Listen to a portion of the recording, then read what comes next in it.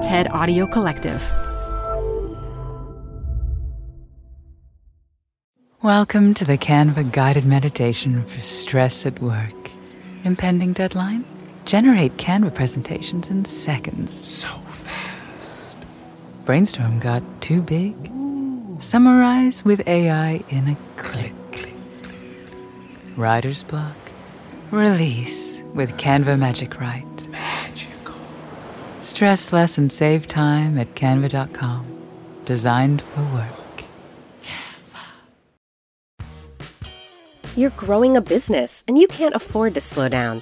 If anything, you could probably use a few more hours in the day. That's why the most successful growing businesses are working together in Slack. Slack is where work happens, with all your people, data, and information in one AI-powered place. Start a call instantly in huddles and ditch cumbersome calendar invites. Or build an automation with Workflow Builder to take routine tasks off your plate, no coding required. Grow your business in Slack. Visit slack.com to get started. I'm delighted today to be speaking with Dr. Kristin Neff, who is one of the world's leading experts on self-compassion. She was the first person to operationally define what the construct is and to measure it, and has furthered her work through writing, speaking, and incredible books on the topic. Kristin, I'm so delighted to speak with you today. Oh, thank you, Sue, for having me. I'm very happy to be here. So, Kristin, maybe a good place for us to get started is, what is self-compassion? So the easy way to think of what self-compassion is if you think of the way you might naturally treat a good friend when they were struggling, right? How supportive and kind and caring you'd be, the concern you'd show toward your friend. So really with self-compassion, what we're doing quite simply is turning that caring response toward ourselves. And so that's kind of the easy way to think of what self-compassion is. But in my scientific work, I actually define it as having three main components, all of which really need to be there for it to count as self-compassion. And the first is actually mindfulness. So your listeners may have heard about mindfulness before. Mindfulness really refers to the ability to be present with things as they are, even when what's happening is kind of difficult. And so we need to be present with our own suffering. We actually need to notice it, not ignore it, in order for us to have a compassionate response. So for instance, currently in this COVID crisis, often we're so busy just getting things done and taking care of the kids and making sure we have enough groceries that we haven't necessarily paused to check in with ourselves and really validate how hard it is. So the first step is mindfulness, becoming aware of our struggles. And then the second is kindness, right? So we need to have a kind, caring response. That's similar to what we talked about with treating ourselves like we would a good friend. But the third element that's really important and maybe not so obvious is framing our experience in light of the shared human experience. Often, especially when our struggles come from failing or making a mistake, it feels as if everyone in the world is somehow leading a normal, perfect life, right? And it's just me who's failed, or it's just me who has this life challenge.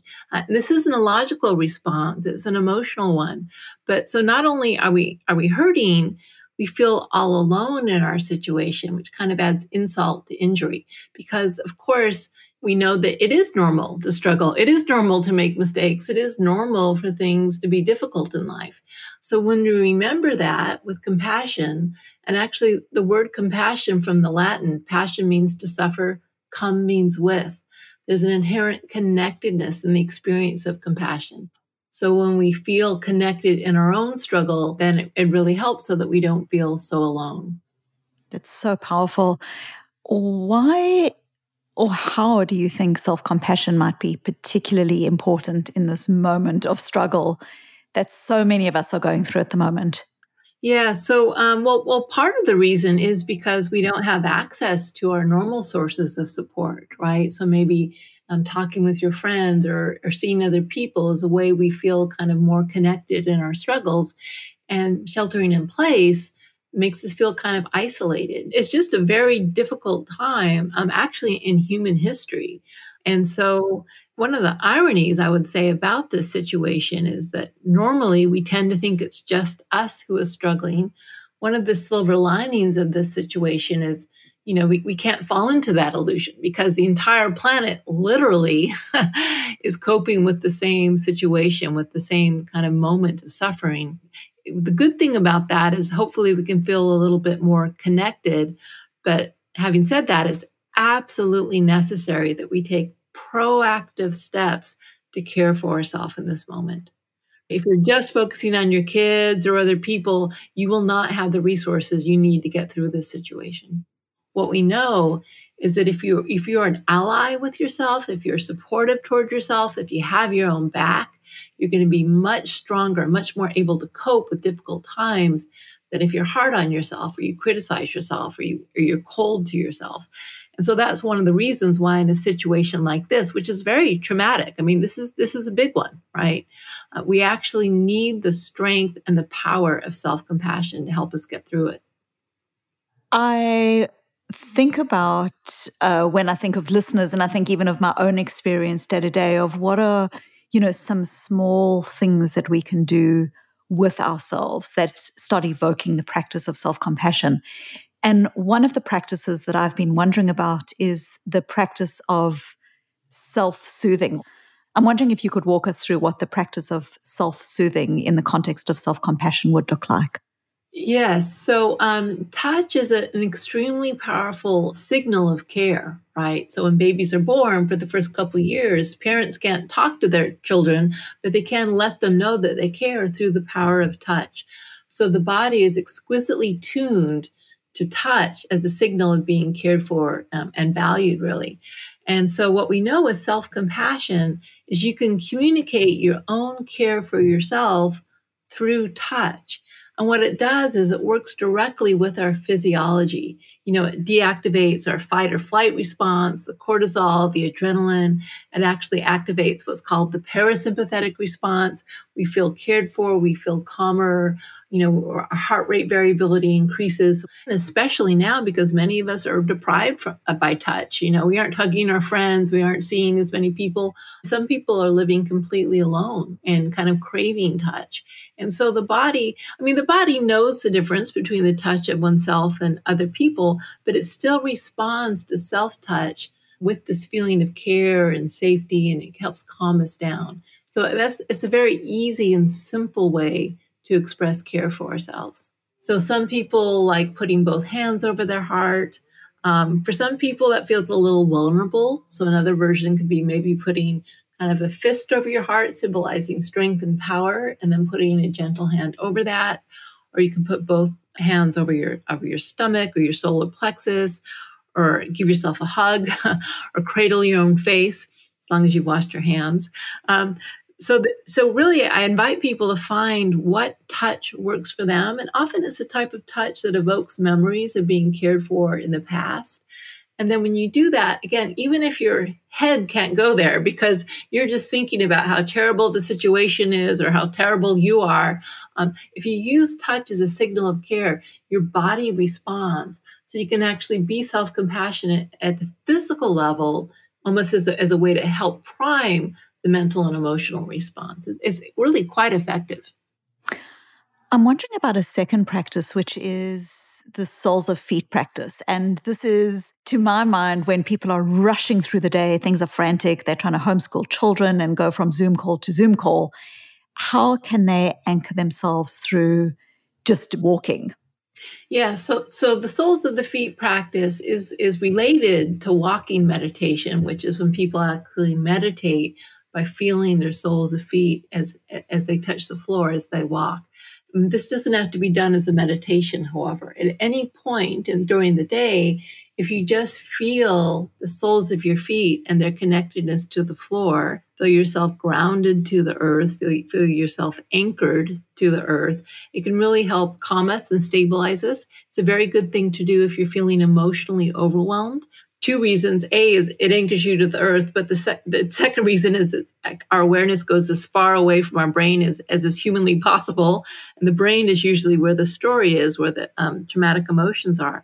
So you ground yourself in your feet, Again, you can do this standing or you can do this walking. And there's research that actually shows that it helps calm and stabilize us when we're feeling overwhelmed. It's, again, a very easy practice. We teach this to doctors, for instance, on the wards as they're doing their rounds. Maybe they've got to go into a room and, deliver bad news to a patient. So they use this as a way to kind of ground and calm and stabilize themselves as they're doing their work. It can be done anytime. Another practice, and thank you for that, another practice that it seems like can be done anytime is people's capacity to connect with their own breathing. What does that look like? Right. One of the reasons kind of in many, many traditions, people use the breath as a way to calm themselves, or why people say, take a breath, is because whenever we focus our mind on a single object, like the felt sense of breathing as we breathe in and out, anytime we focus the mind in that way, it has the effect of calming and stabilizing the mind.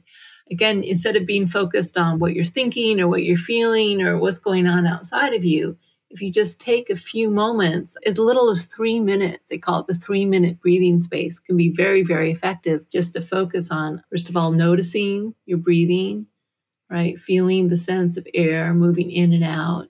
You can take more slow breaths if that works for you, or you can just breathe very normally. Again, I think it's whatever's more effective. And just taking a little bit of time out where what you're doing is you're disengaging from ruminating about what's happening, or you're kind of disengaging from maybe your emotional reaction to what's happening.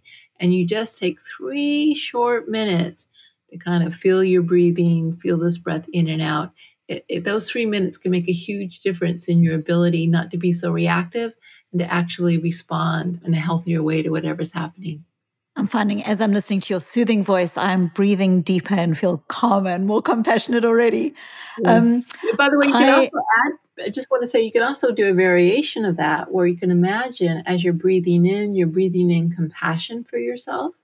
And as you breathe out, you're breathing compassion for others. This is a practice we teach to caregivers. Like if you're at the bedside of someone who's ill, you simply use the breath as a metaphorical vehicle to remember to give yourself compassion as you breathe in.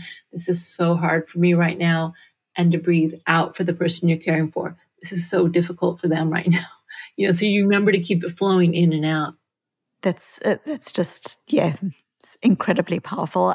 We were speaking last week with Dr. Julie Gottman about relationships and how, one of the cruelest ironies of this pandemic is that we are often in incredibly close quarters with the people we most love. And this has changed the dynamics for many people of their relationships, where they're finding that they're more stressed and less tolerant of one another. Yes.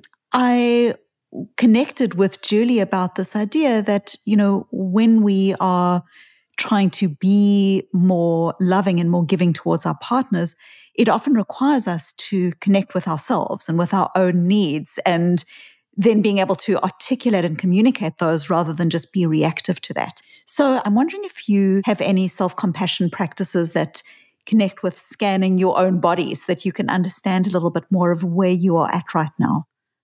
Yeah, we actually have a practice where basically you identify what emotion it is you're feeling. That step alone is very powerful because instead of being lost in the emotion, you actually have some awareness of it. And then you try to locate that feeling in your body. Where do I feel the anger or the frustration or the fear? Is it, gripping in my throat or a pit in my stomach or a hollowness in my heart? And then what you can do is put a gentle hand over the place in your body where you're feeling the emotion.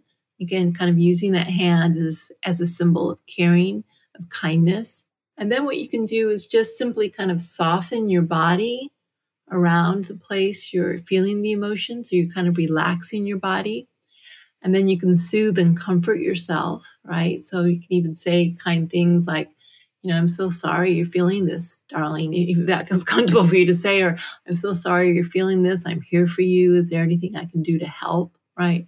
Once you've done the soothing of yourself, then you can kind of start to allow the emotion to be there.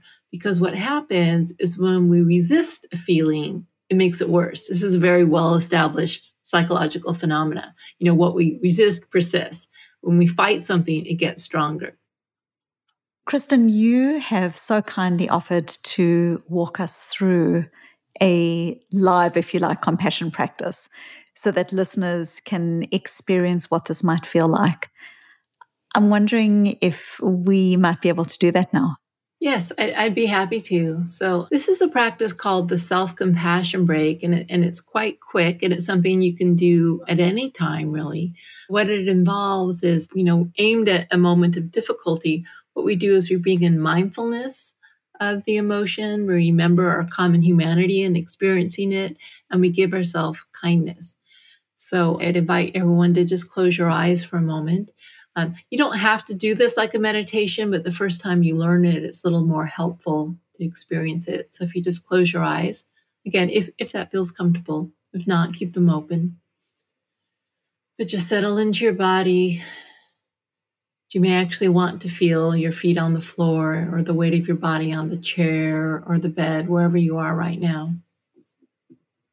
And so just call to mind some situation in your life right now that is difficult for you. So for many, that's going to be the crisis, the pandemic, right? But instead of just thinking generally about it, maybe some aspect of what's happening. Fear for your health, for the health of a loved one. Maybe it's frustration at having to stay at home.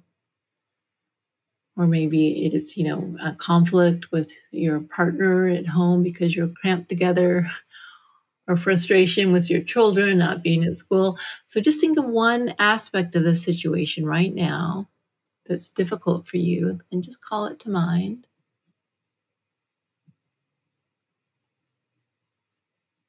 Just let yourself really feel it for this moment. Feel the frustration or the difficulty of it.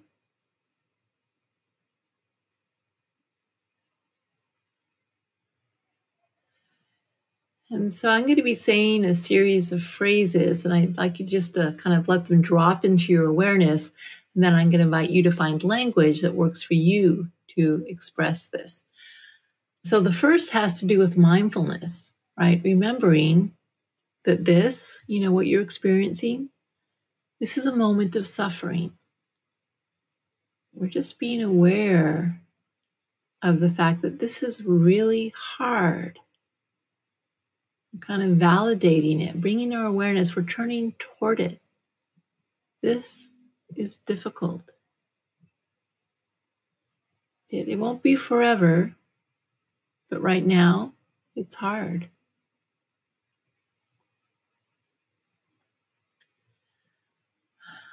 But then we want to remember, the fact that this is suffering, struggle. This is part of the shared human experience, right? It's not just me.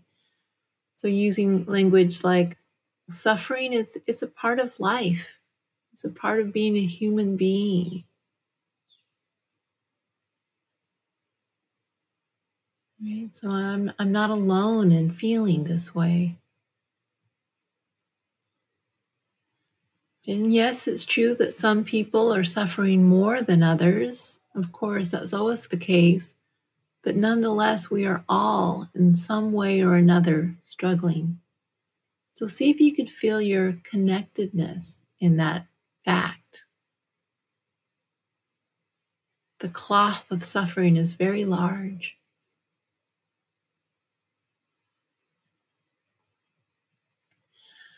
But because it's difficult for all of us, we want to respond with kindness and care. So I would invite you to use some sort of touch, maybe your hands on your heart or your face, or stroking your shoulder or hands on your belly, just some sort of touch that for you feels comforting and reassuring, helps you feel safe.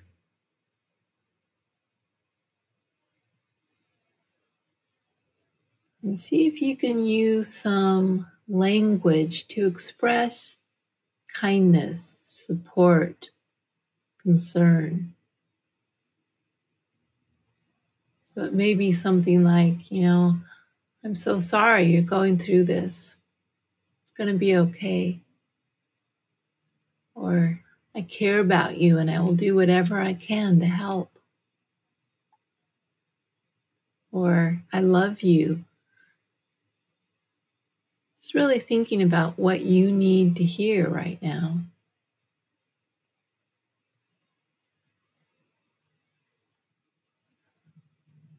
And if the words aren't flowing easily, sometimes we aren't used to speaking to ourselves kindly, you can just simply think, what would I say to a good friend I cared about right now, who is probably going through a very similar situation, right? What types of things might I naturally say to comfort, support, reassure my friend?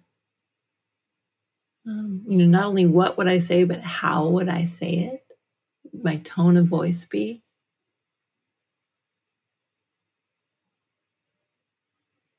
And then see if you can say the same thing to yourself.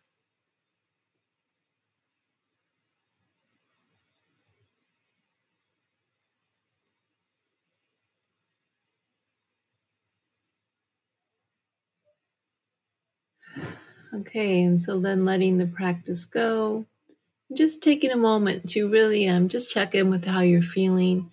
Sometimes when people open the door of their hearts in this way, kind of a lot of old pain comes up, right? So it doesn't feel good for everyone. This is really a practice that works on the intention to be more compassionate with ourselves. And then eventually over time, the ability builds, but it can be a little bit of a struggle at first. So if that's the case for you, don't judge yourself for that. It actually means you're doing the practice correctly, not that you're doing it wrong.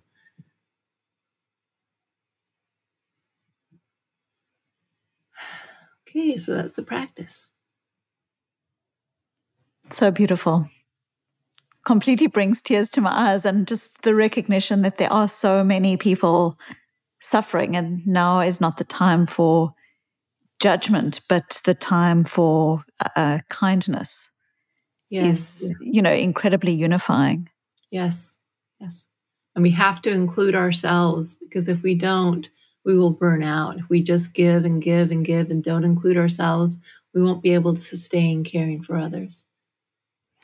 Kristen, thank you for bringing this powerful and gentle work to us. I so appreciate it.